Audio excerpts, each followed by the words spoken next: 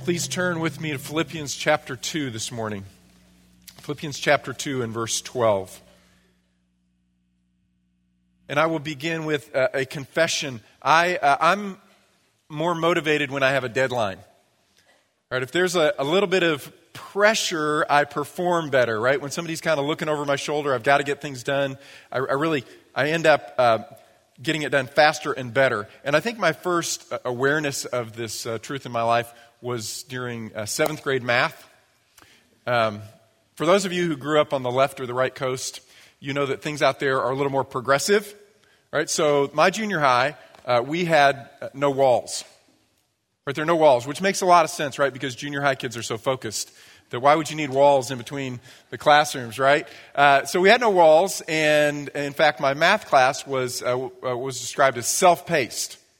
So what that meant was every morning I would walk into math class, I would go to the file cabinet, I would open it up, and I would take out the next lesson. I would sit at my desk, teach myself that lesson. If I had some problems, I could go up and ask the tutor to help me a little bit. Then I'd go back, and I would take the quiz on my own. I would grade the quiz on my own. If I got a certain grade, I would file that one away, and then I would move on to the next lesson. And that's the way that the semester was designed to work. It was all entirely self-paced. And so, you know what my friends and I did was nothing. Right? I mean, we did nothing. We'd make jokes and laugh, and we'd pass notes, and we would just mess around until the end of that quarter, and we'd realize, okay, we had a minimum requirement. You had to get like 20 lessons done in the quarter. And so in 2 days, we would motor through 20 lessons, learn all the stuff, take the tests, and immediately forget it, right? And then we'd start another quarter, and we would do nothing, right? Because there was no pressure up until the very end. And, if I'm honest, it's kind of true in my spiritual life as well. Like, my quiet times are better because I have to preach. And it's like, well, you better spend a little time in the Word. You got to say something on Sunday. It's terrible. I know. My prayer life is better. My quiet times are better. My time in the Word is more consistent because I've got that pressure. But I have learned that my best times with the Lord are when there's no pressure. Nobody's watching. I'm just doing it because I love Jesus and I want to know Jesus and I want Him to change me and I want Him to be reflected in my life. No one's watching. There's no pressure. It's just me and the Lord. And the motivation has come from within, and it's just what I long to do. Paul's going to give us an exhortation this morning, and it's this. Pursue Jesus with all that is in you when no one is watching. When no one's watching, just because you love Him. And when you do that, that's the richest environment for Jesus to transform your life and to transform your witness and make you into a beautiful, bright light. Not because there's any external pressure, but just because the love of Christ is compelling you to know Him, to be changed by Him, and to bear witness to Him throughout the world. All right, so let's read Philippians chapter 2, beginning in verse 12. Paul writes, "So then, my beloved, just as you have always obeyed, not as in my presence only, but now much more so in my absence, work out your salvation with fear and trembling. For it is God who is at work in you, both to will and to work for His good pleasure." Okay, one command, one imperative drives the entire paragraph that we're about to look at this morning, and it's this: work out your salvation with fear and trembling. It's a command. It's an imperative. There's something here for us to do. Work out your salvation. Salvation is probably, actually, I would say, maybe the most important word in the entire Bible. And so we have to step back for a moment and say, well, what does Paul mean exactly by the word salvation? We introduced this last week, but remember, words only have meaning in context. Right? They only have meaning in context. When I teach word studies, one of the illustrations I'll give is the word trunk. What does the word trunk mean? Well, depends on the context, right? If you walk out into the parking lot and I say the word trunk, you're thinking trunk of the car. If I'm walking through your bedroom, you might say, well, there's a trunk at the end of the bed. That's a trunk too. Or we're going through the zoo. Well, it's a trunk of an elephant. Well, those are three very, very different things, all represented by one word, trunk. How do you know what I'm talking about? It's all context, right? Salvation is the same. The word salvation, as we said a couple weeks ago, simply means deliverance from or rescue from something. But the context tells you, what are we being delivered from or rescued from? And there are two large categories. There's a physical rescue and then there's spiritual rescue. So In the physical world, it could be deliverance from sickness, Matthew 9:22, or deliverance from enemies, Philippians 1:19, which we looked at recently. Or Acts chapter 27:20, deliverance from a physical danger, a threat in your life. Now, I'm going to take a short tangent here and hopefully not derail us completely, but I do need to tell you about something that happened yesterday. And it's just felt relevant to me. So yesterday, I was driving up here to the office to work a little bit more on the sermon, and as I was driving up, I looked ahead of me on the road, on Rock Prairie Road, and I saw these two young women crouched down on the side of the Rock Prairie Road, and their car was parked on the other side of the road, and they're bending over, and they're looking at something, they're holding something, and as I got closer, I realized that it was my daughter and our friend Chelsea. On the side of the road, I'm like, should I stop? I guess I need to stop. So I pulled past them and I pulled over, and they walked up to me, and they were holding, guess what? Think about all the stories that I've told you recently. Guess what they were holding? They were holding a kitten. Right, they're holding a kitten. I'm like, no. Don't even ask. The answer is no, right? And so they walk up to the window, and this tiny little black kitten, and they said, Dad, we saved the kitten. And I'm thinking, your kitten has a greater enemy than these cars driving on the side of the road that you're going to have to save this kitten from. Well, Dad, what should we do? What should we do with this kitten? And I said, you take the kitten to the shelter, because they will care for the kitten at the shelter, and they will give the kitten shots, and a vet will come in and care, and it will get the best care it could possibly have. Take the kitten to the shelter. Will you take the kitten to the shelter? Yes, we will take the kitten to the shelter. Do you promise you'll take the kitten to the shelter? Yes, we promise we'll take the kitten to the shelter. And then I got home last night, and guess where the kitten is? I am the shelter, right? I am the shelter. Chelsea, I know. They saved the kitten from physical danger and from enemies. It is continuously being saved right now, actually, right? So that's physical salvation. Sorry, I had to bring that up. Okay. Now, there's also salvation, and this is a little more relevant to what we're talking about this morning, but deliverance from spiritual realities. That is, the penalty of sin, the power of sin, and the presence of sin. That is, salvation covers past, present, and future. Salvation from the penalty of sin is represented in Ephesians 2:8-9. For by grace you have been saved. And it's not of yourselves, it's the gift of God, not as a result of anything you do, your works, so that no one can brag, no one can boast. Right? That's past tense. The moment that you believe, God rescues you from the penalty of your sin, which is death. The wages of sin is death, but the free gift of God is eternal life in Christ Jesus. That's the gospel. Right? That's salvation past if you have believed in Jesus Christ. Now, salvation present is salvation from the power of sin. I think that's what's going on here in Philippians chapter 2, verse 12. It's also represented in Romans 6, verse 14, where Paul says, sin shall not be master over you, because you're not under law, but you're under grace. Right? You don't have to live under the power of sin right now, because you have experienced the grace of God in your life. Therefore, Paul says, work out your salvation with fear and trembling. Salvation past, it's entirely a work of God. You receive it as a gift. Salvation present, that's sanctification. That's something that you must participate in, you must cooperate with. And then there's salvation future. That is salvation from the presence of sin entirely. There will be a day when the world system will be changed and Jesus will rule over all. And so there will be no temptation from the world. There will be no temptation arising internally from your flesh, because you will be glorified and the devil will be removed. So the presence of sin will be completely and utterly gone. That's what Paul, I think, is talking about in chapter 3, verse 21, where he says, our Savior, Jesus Christ, will transform the body of our humble state into conformity with the body of his glory by the exertion of the power that he has, even to subject all things to himself. We will be glorified as Jesus has been glorified, and we will not be subject to sin any longer. So, in other words, for Paul, salvation is this beautiful gift that's given to you freely. And then throughout your life, you begin to unpack it and to enjoy it, knowing that it's the gift that just keeps on giving forever. Right? And all of this represents salvation, but when Paul uses the word in a particular context, you have to ask yourself, what does he mean in this context? In this context, he's commanding. Work out your salvation, he says. Work it out with fear and trembling. Well, gosh, that sounds a little bit harsh, doesn't it? Work it out with fear and trembling.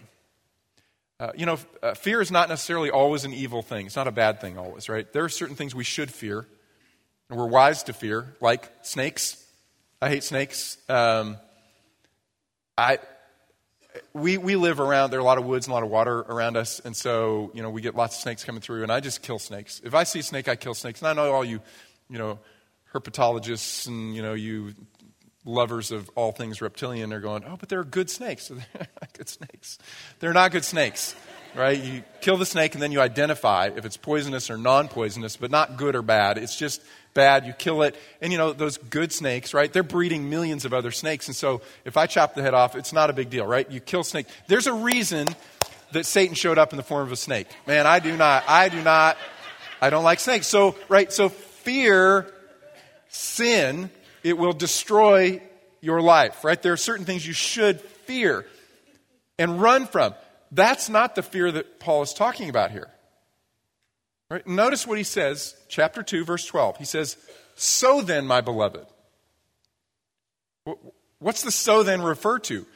That's chapter 2, 9 through 11 that we looked at last week. Someday, every knee will bow and every tongue will confess that Jesus Christ is Lord to the glory of God the Father. Jesus is our friend and Jesus is our brother and Jesus is our Savior. And he is also the creator and the ruler of the universe. And every knee will bow and every tongue will confess that he is Lord, including your knee and my knee. He is a great ruler. He will return one day on a horse with his robe dipped in blood and a sword by his side, and his enemies will be destroyed. He is powerful. He is great. And when anyone saw him in his glory, what did they do? Well, they fell on their faces as if they were dead. They almost wished they were dead. It was so frightening because he's great and he's glorious. That's the fear of the Lord. Now, the difference between Jesus and the snake is the snake means us harm, but Jesus means us good. So it's a different kind of fear. It's what the writer of Proverbs meant when he said the fear of the Lord is the beginning of wisdom. Right? To hold God in honor and reverence and understand who he is and who the Son is as the creator and ruler of the universe, that's leading to wisdom. That is the good life that God has for you. So Peter will say, 1 Peter chapter 1, if you address as Father, that is, if you call God Abba, if you have an intimacy with the creator of the universe, says then, if you call him Father, conduct yourself in fear during your time to stay upon earth, knowing that you were not redeemed with perishable things like silver and gold from your futile way of life, but with precious blood, as of a lamb unblemished and spotless, the blood of Christ. Why? Because we are accountable to him. Right? It matters how we live. I think probably the best biblical illustration of this is in Exodus chapter 20. Remember in Exodus 20, Moses received the law, and he came down to speak. It wasn't written on stone yet, and he wasn't handing it to them yet, but he had received the law, and he came down, apparently from the mountain, and the people were pulling back. They were frightened. They were pulling back from the mountain because there's lightning and thunder and smoke, and rocks are flying and crashing, and they pull back, and Moses says this to them. Let me go forward one. Moses says, do not be afraid, for God has come in order to test you, and in order that the fear of him may remain with you, so that you may not sin. Do you catch the paradox there? Moses said, don't be afraid. God has come in order to test you so that you would be afraid. Don't be afraid, but just be afraid. And what he's saying is this, don't be afraid so that you retreat. Instead, draw forward in reverence and awe. Be drawn to the beauty and the majesty and the glory. But come with reverence. In the book of Hebrews, it says, let us draw near with confidence to the throne of grace, so that we may receive mercy and may find grace to help in time of need. Why? Because we have this advocate, Jesus, who is making the way for us. So we come with confidence, but we don't come casually. God is God. God is God, and He's great, and we're not. God is God, and we will give an accounting of our lives to Him. The difference between Jesus and the snake is He wants our good. He longs for our good.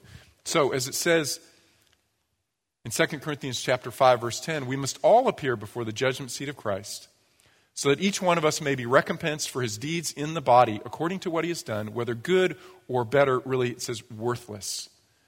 Did you live well or did you waste your life? We give an accounting to the creator of the universe. So Paul says, work out your salvation, but do so with fear and with trembling. Now, how do we do that? That's, in a sense, what the doctrine of sanctification is all about. I think that Philippians 2, 12 and 13 is probably the most succinct statement of the doctrine of sanctification, or how we become like Jesus, in the entire Bible. And there are two elements that Paul is going to talk about here. The first is our effort. How do we work out our salvation? Well, first, through our effort. Notice he says, work out your salvation. It's a command. It's an imperative. There's something there for us to obey. When we say, whoa, Paul usually preaches grace, grace, grace. This sounds a little bit maybe legalistic. But notice he doesn't say work for your salvation. He says work out your salvation. Romans chapter 4, verse 5. When I'm sharing the gospel and I have a moment to get to a verse, this is one that I use. It says, to the one who does not work, but believes in Him who justifies the ungodly, his faith is credited as righteousness. So, are your works necessary for you to receive the free gift of eternal life? Absolutely not. And if you add them, that is your works, to the free gift, you're nullifying the free gift.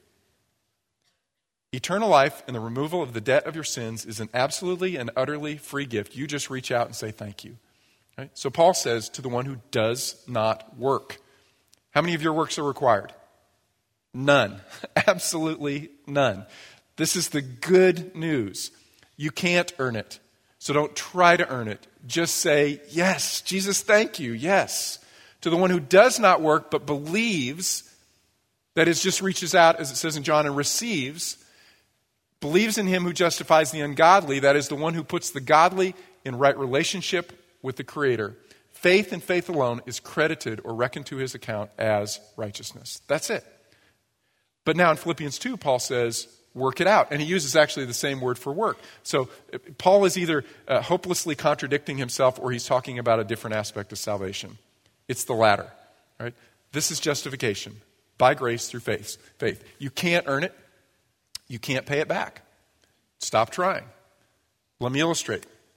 This is especially applicable for you who are between 0 and 22. Do you know how much it costs your parents to raise you now?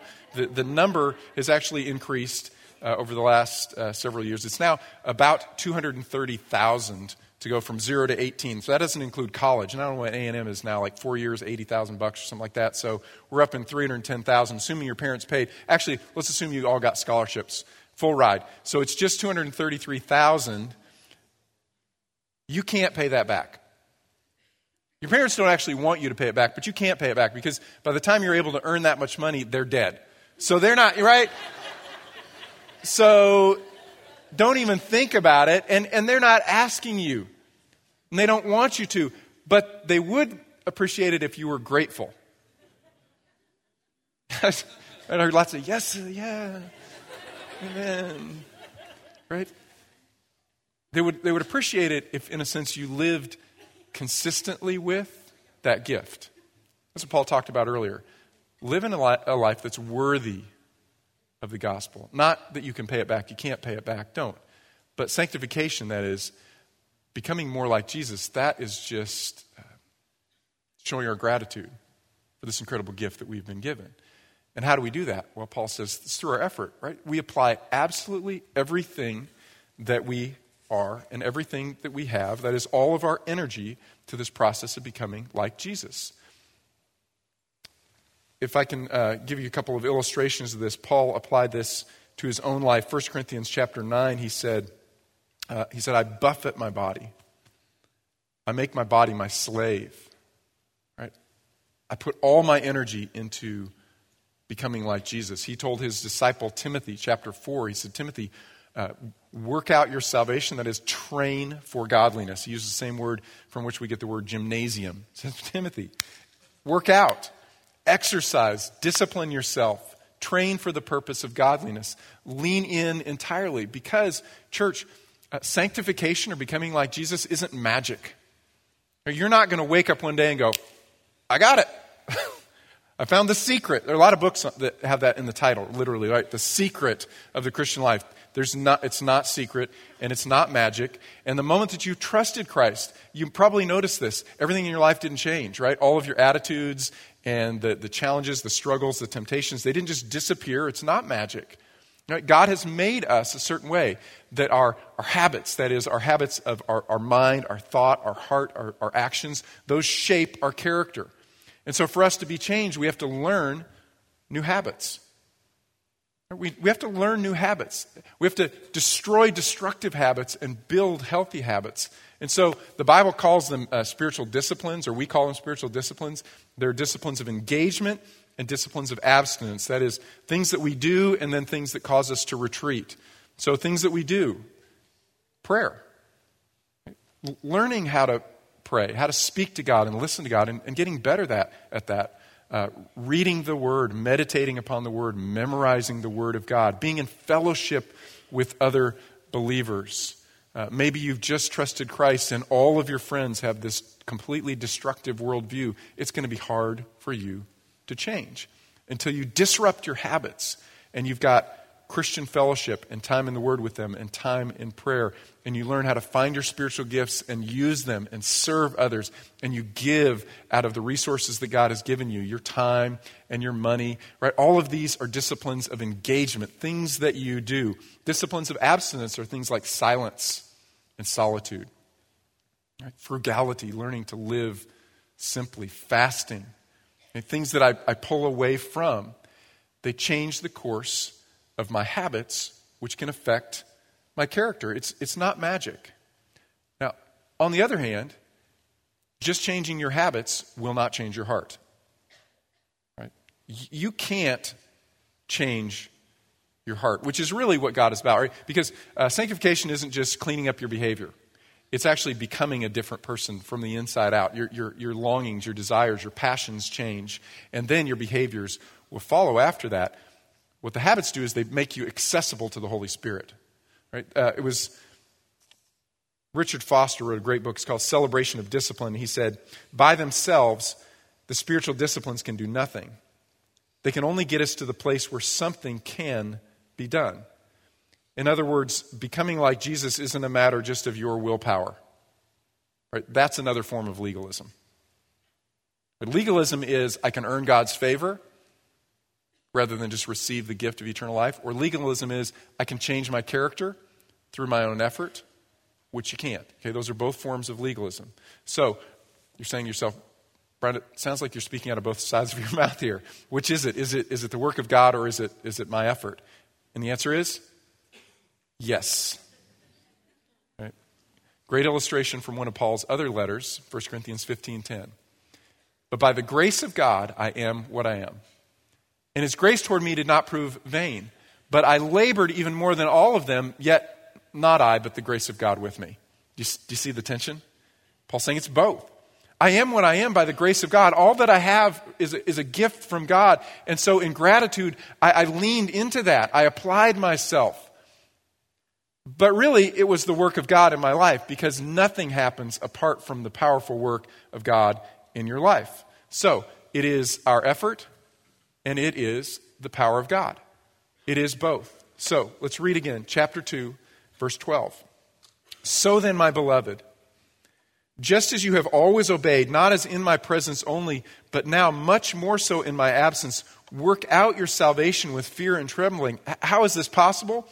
Because it is God who is at work in you, both to will and to work for his good pleasure. It is God who is working in you. And the word for work there is the word that we get in English, energy.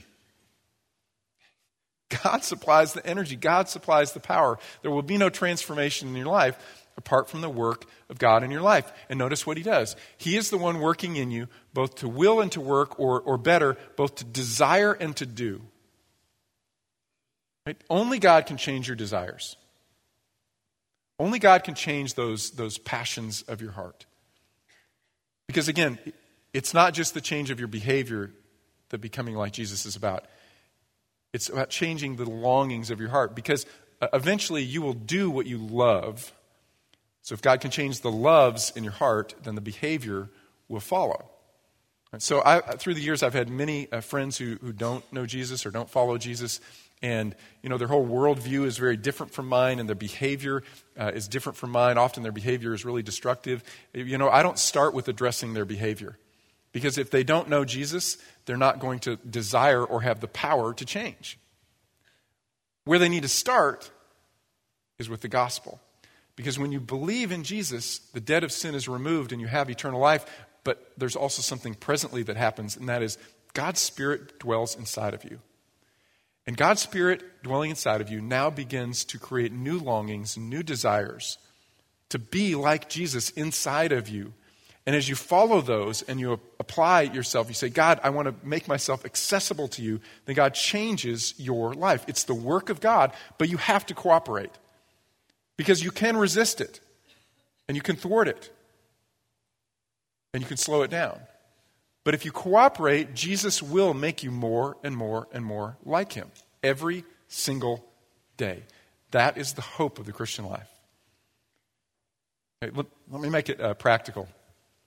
I want you to imagine that someday, sometime in the course of your life, someone wrongs you, right? And you probably can't even imagine anything right now, right? You probably can't. You go, yeah, I know that person. You name the person. It just immediately pops to your mind, right? So imagine you say to yourself, okay, I've got to stop hating that person. I will stop hating that person. Next time I see that person, I will not hate, I will show love. And the next time you see that person, what happens? You hate them, right? Something rises again in you. Because just saying, I will change, doesn't change you. So instead you acknowledge, God, I can't change myself and I can't change my heart. I can't change my response, but you can. Because Jesus hung on a cross and he said, Father, forgive them. I can become like that because Jesus is like that. And so what you do is you begin to meditate on those passages. You think about Jesus on the cross and you remind yourself of Paul's exhortation. Forgive because you've been forgiven in Jesus, right? We forgive because we have received so greatly from God. And then you begin to pray for that person. It's hard at first. First you're like, oh, bring down justice. Right? That's the prayer. And so, okay, God, bring your best, bring your blessing. And then you begin to believe, God, I believe that you can work this for good in my life. James chapter 1. I believe you can work this for good in this other person's life. And then you begin to journal all the things that you're grateful for that God has given you, all of those blessings. And as you're praying, you think, I could serve that person. I could do something good on that person's behalf. And you're going through all of these practices. And sometimes even unconsciously, God has changed your heart. Next time you see that person, maybe anger rises up first, but then also Christ on the cross, saying, Father, forgive them. They're broken, but I'm broken. I was forgiven, and so I can forgive others. And your mind begins to run down new tracks. They're fresh tracks. And maybe they're not natural at first, but you do those over and over and over and over again. The Spirit has access to your heart to change your heart. Okay? Is it your effort? Yeah, lean into this. But if you lean in pride and self-sufficiency, nothing happens because it is ultimately just the work of God in your life. So Paul says, work out your salvation. Okay? Give yourself to this with fear and trembling, knowing that God is already at work in your life and he's supplying the power to change your desires and to change your behaviors. Now, Paul says, let me give to the Philippian church and to Grace Bible Church a specific application of this. Work it out in a unified community. So notice what he says. Work out your salvation with fear and trembling. For it is God who is at work in you both to will and to work for his good pleasure. Do all things without grumbling and disputing. Paul says, here's the crucible for you to begin to work this out. It's in the context of your relationships in the body of Christ. Now, a few years ago, there was a headline that showed up. Women's Bible study ends with bloody nose and arrest. Notice it's not KBTX and it wasn't Grace Bible Church. This is really good news, right? That's really good news. It wasn't here at our church. Nevertheless, ouch, right? That's kind of rough on the testimony of this women's Bible study in the church where they fellowship, right? But, what it illustrates is this. Oftentimes, our relationships with those who are outside the body of Christ are easier because we don't expect them to behave in any particular way. They don't know Jesus.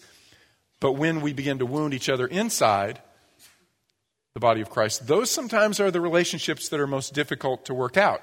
So what's happening here, remember, in the Philippian church is they're an awesome church. They're an excellent church. They're into the Great Commission, and they are participating with Paul in taking the gospel to all nations. But Paul is beginning to hear reports that some things are rumbling inside of this church, and it's all about disunity that's starting. Because there's conflict beginning to brew. And he says, work out your salvation with fear and trembling. And remember, only God can do this. And let me tell you specifically where I think you need to apply this lesson. It's in your relationships inside the body of Christ. So, do everything without grumbling and without disputing. So, when I go around town, I like to initiate conversations, and if you ever want me to teach you like evangelistic techniques, right? I'm really happy to do that. I start really simple. When I go up to order my food, I'll say, "How's your day going?" Right? You go, "Wow, man, that's all you have to do. That's all I do." Right? Say, "How's your day going?" Now, as I get to know those people, I'll ask more and more questions. I'll find out that they have kids or what they're studying, where they live. I just love hearing people's story. But I just start out with this. How's your day going? And it's interesting because it's now become like this sociological study for me. Because I have noticed that 90% of the time I get exactly the same answer. And I don't know, is this, what is this about? Is this like College Station Restaurant Association trains their people the same way? But 90% of the time I get the same answer. So, how's your day going? And I hear back, I can't complain. Okay? I've just noticed that 90% of the time the answer is, I can't complain. Now, I don't say this back, but this is what I think. Right? What I think is, yes, you could, and you probably do, but I don't want to hear it. Right? That's what runs through my mind. I go, oh, okay, right. And then I try and move on to the next question. I can't complain. I go, yeah, you do. You do. You probably complain all the time, right? Because baseball is not the national pastime in the United States of America. It's complaining. Complaining is the national pastime, right? Students, do your fellow students complain? About professors, right? And the exams and roommates and parents, right? Students complain about everything. I was a student. I know nothing has changed. Husbands complain about wives. Wives complain about husbands. They both complain about their kids. Right? Employers complain about their employees, and the employees complain about the bosses, and we all complain about the government. We all complain, right? That's the hobby. That's our hobby. That's our pastime. Complaining. It's interesting. My dad used to do extension work around the state, and one of the slides he would show was, it said, write all of your complaints in the box below. Boxes like this, right? Yeah, you do complain, but I don't want to hear it, right? But everybody complains. Paul says, you want to really set yourself apart in the world. Do everything without grumbling or disputing. And the word grumble in Greek, just like in English, is an onomatopoeia, right? A word that sounds like what it means. Grumble, grumble, grumble, grumble. That's what it sounds like in Greek. Same thing. It's grumble, grumble, grumble, grumble, grumble, right? Like buzz or snap or clap, right? Sounds like what it means. Grumble, grumble. It means to murmur your complaint kind of under your voice. We all do it, don't we? Right? We all do it. So, as I was reading this passage, it came to my mind, what exactly are they grumbling and complaining about? I think that Paul at least had in his mind an allusion to Numbers 14 because he uses this Same word in 1 Corinthians 10 to talk about Numbers 14, which says, all of the sons of Israel grumbled against Moses and Aaron, and the whole congregation said to them, would that we had died in the land of Egypt, or would that we had died in this wilderness, right? So they went, grumble, grumble, we should have died. And then it just overwhelms them and overflows into direct complaints against Moses and Aaron. So in Philippi, what were they grumbling about? I don't know. There's nothing in the context to tell us. I think the more relevant question that I asked myself this week is, what do I grumble about? Or what do I grumble about? What do I complain about? And there are two categories, I'd say. I grumble about tasks I don't want to do and treatment I don't deserve. That's all. Tasks I don't want to do. I have heard it said in my house before, I don't want to do the dishes. That's mom's job. Right? Which is terrible. And I never said it. But, I don't like doing dishes either. I'll take out the trash. I'll do this. But grumble, right? Treatment that I don't deserve. Nobody's saying thanks. Nobody's really acknowledging how great a provider I am at our house and should consequently get a pass for the dishes because I do so much for the family, right? Treatment I don't deserve. Tasks I don't want to do. Paul says, do all things without grumbling and without disputing or arguing. So what were they disputing about? Again, we don't know. But if you look at chapter 4, verse 2, there is a specific illustration that Paul uses. He says, I urge Euodia and I urge Syntyche to live in harmony in the Lord. Indeed, true companion, I ask you also to help these women who have shared my struggle in the cause of the gospel, together with Clement also, et cetera, et cetera. Each time I read that, I go, ouch. Ouch. Their names were recorded for all of church history like that, right? So, at the end of Paul's letters, he goes, man, I love Lance and I love Rhonda. Would you greet them for me? They're amazing. They're awesome, right? They're just amazing, wonderful people, right? And then he goes, Chelsea and Candace, could you help them work out their problems? They're having a lot of conflict. Oh, man. I just wonder if Paul didn't walk through the gates, immediately go find those ladies and go, I'm sorry. I shouldn't have used your names. But he did. He did. And what are they fighting about? We don't know, but we do know that grumbling and complaining was not constructive to build the unity of the body. It was destroying the body. So I think I have an idea generally about what was going on. If you want to turn to the book of James, chapter 4, James gives us a little clue. James chapter 4.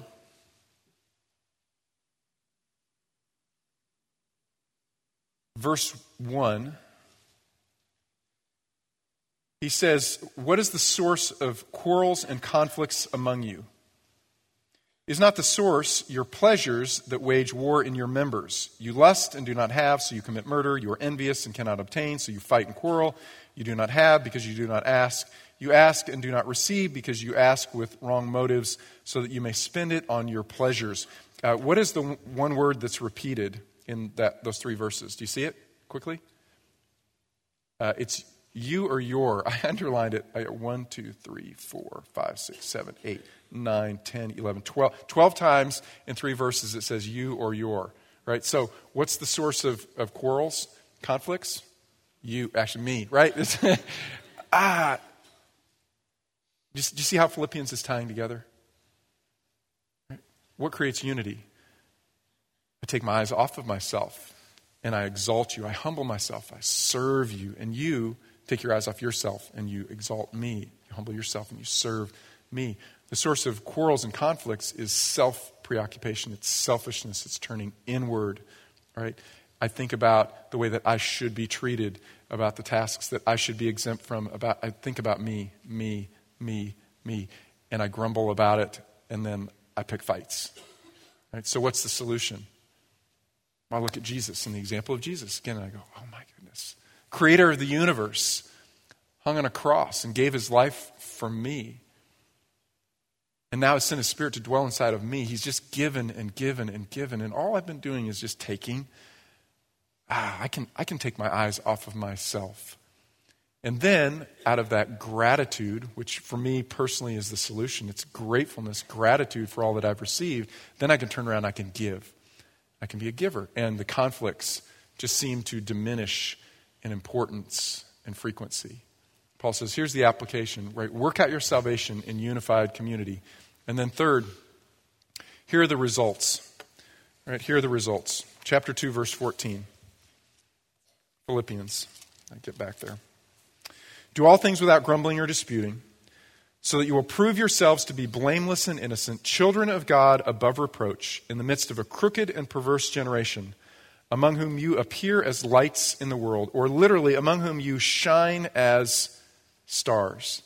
3 results. First, your life will shine, because your life will be so very different from the world around you. Your life will shine. Let your light so shine before men so that they may see your good deeds and glorify your Father's in heaven. You're not a source of light, you're a reflection of light, but it's beautiful. It reminds me of Daniel chapter 12, where it says, those who have insight, right, that's us, church, if we believe the gospel. Those who have insight will shine brightly like the brightness of the expanse of heaven, and those who lead the many to righteousness like the stars forever and ever. I personally think that's not just figurative. I think it's also literal, like when Moses was looking at the glory of God and he became beautiful and brilliant. But it is also figurative. Your life will shine. Your life will be beautiful to others when you live this way in front of them. Second, your story will spread. Do all things without grumbling and disputing, so that you will prove yourselves to be blameless and innocent, children of God above reproach in the midst of a crooked and perverse generation, among whom you shine as lights in the world, holding forth the word of life, so that in the day of Christ I will have reason to glory, because I did not run in vain or toil in vain. My translation says holding fast. A better translation is this, holding forth. Holding out the word of life. And now you can speak it with boldness and confidence and credibility because your life has been transformed. Let me take you back to Daniel chapter 12 again. Those who have insight will shine brightly like the brightness of the expanse of heaven. And notice what they will do. And those who lead the many to righteousness like the stars forever and ever and ever. Right? A transformed life is a powerful witness. Third, your joy will be shared. Verse 17. Paul says, but even if I am being poured out as a drink offering upon the sacrifice and the service of your faith, I rejoice and I share my joy with you all. You too, I urge you, rejoice in the same way and share your joy with me. I was talking to Hayes Ross actually on the way in. He said, Brian, I've just been reading this commentary on the book of Philippians, and I think the theme is joy. Right? The theme throughout this book is joy. And where do you find your joy? Paradoxically, when you give in. Right? And you serve, as we talked about last week, as you yield your life. And as you're with a community of people who are all yielding, man, there's nothing better than that. Right? So how do we apply this? Let me give you 3 thoughts. Maybe this morning you feel stuck. Right? Nothing in your life is changing because nothing in your life is changing. That's profound, isn't it? Nothing's changing because nothing's changing, and it's time for you to disrupt the flow a little bit. The status quo is not effective. And so what the Spirit is speaking to you this morning is it's time to really crush some destructive habits and build some fresh new habits. And if you're not sure how to do this, please come and talk to me. Come and talk to Zach. Anybody who's at our welcome desk or in the room over there, you want to begin to build new habits. Maybe the first thing you need to do is you need to get in biblical community, and we can help you do that. For me, the best book on building new habits, I think the most balanced between grace and our effort, is The Spirit of the Disciplines by Dallas Willard. I think he has a good understanding of the fact that this is the work of God and not leading us toward just legalism, but through really Spirit-empowered practices. Right? So maybe you're stuck and you need to disrupt things, or maybe it is that you're stuck because you're just going through the motions, right? You're just checking a box. Again, you think you're pursuing sanctification or Christ-likeness, but really you're just punching a ticket and trying to get God off your back, or you think that you can do it all on your own. And what needs to happen this morning is you just surrender your pride and say, God, I can't. The things that are deep inside me, that I can't change those things. Those things are so deeply broken, I can't transform them. On the outside, things maybe look really good, and my behavior is in line with Christians generally, but gosh, there's pain and hurt and darkness in my heart that I need you to change. And maybe this morning, God's just calling you to humility before him. Or maybe you're stuck because you've been trying to earn God's favor, right? And you have been in church for a long time, maybe your whole life, and your whole life, what you've understood Christianity about is do good so that God will love you. Let me tell you, that is a fail every time. We long to do good because God has loved us in Christ. Maybe this morning you're stuck because you just need to reach out and say, God, thank you. I can't earn your love. I'm going to stop trying to earn your love. Thank you for giving me your love as a free gift in Jesus. And maybe this morning is just that beautiful moment for you just to reach out and say, thank you, Jesus. Thank you. We lean in with all of our effort to become like Jesus, but the beginning point is just receiving that free gift. So as we close in worship, I asked him to come up and lead us in a song that I think expresses that. It expresses really beautifully our absolute dependence upon Jesus to do this work in us. Father, we proclaim that we long to be transformed to become more like Jesus, not just in the things that people see, but when no one is watching. In those hidden places of our heart, we long for purity, for holiness, for a passion for things that are good and right and beautiful. And we acknowledge we cannot change those things, but you can, and you are for us, and you are working. And I pray, Father, this morning, if there's a pattern in our life that we maybe need to disrupt and change, or there's a pattern that we need to grow and build, that we'd have the courage and wisdom to find it and chase after it. Or maybe, Father, there's a dispute, a grumbling that's just taken its evil place in our heart, and it's halting us from really chasing hard after you. I pray, Father, we would be released from that. We would learn to be people who are so deeply grateful for all that Jesus has done, that we could release the wrongs done to us and live in peace. Father, thank you that you cause our lights to shine. I pray this week even that we would have opportunity to initiate conversations with people who don't know your son Jesus, and they be drawn not to us but to the beauty of Jesus in us. It's in Christ's name we pray. Amen. God bless you. We'll see you next week.